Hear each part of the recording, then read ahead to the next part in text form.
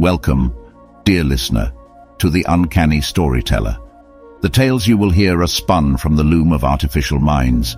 They may be strange, they may be uplifting, they may make you laugh, or they may make you ponder.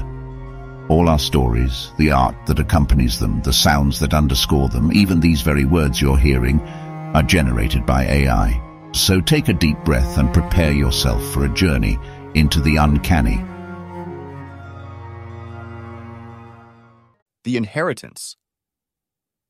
The ancient oak tree stood towering above the young girl, its gnarled branches spreading outwards and its roots digging deep into the earth below. She gazed up at it in awe, taking in its sheer size and presence. It had been there for longer than anyone could remember, sentinel over generations that had come and gone. Slowly, cautiously, she reached out and pressed her small hand against the rugged bark. She could feel the rhythm of the tree's sap pulsing beneath. The girl closed her eyes and listened closely, imagining she could hear the tree whispering its tales to her.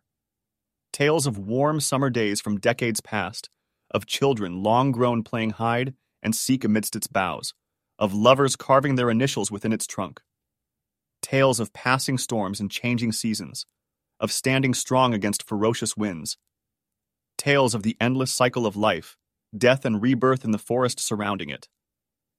A voice carried on the wind beckoned the girl closer, inviting her to become one with the oak and experience its memories. She eagerly hugged the massive trunk, feeling the ancient spirit and energy it emanated. The whispers grew louder, enveloping her consciousness. Visions flooded her mind's eye. Images of all that had come before, under the oak's branches, flashed before her like scenes from a movie. She saw native peoples gathering acorns and holding ceremonies beneath its sprawling canopy. She saw colonists and pioneers resting in the shade of the oak as they traveled westward. She witnessed star-crossed lovers meeting secretly on moonlit nights next to its trunk.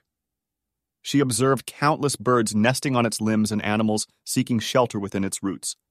And she felt the changing of the seasons, the cycles of life and death that the oak had endured.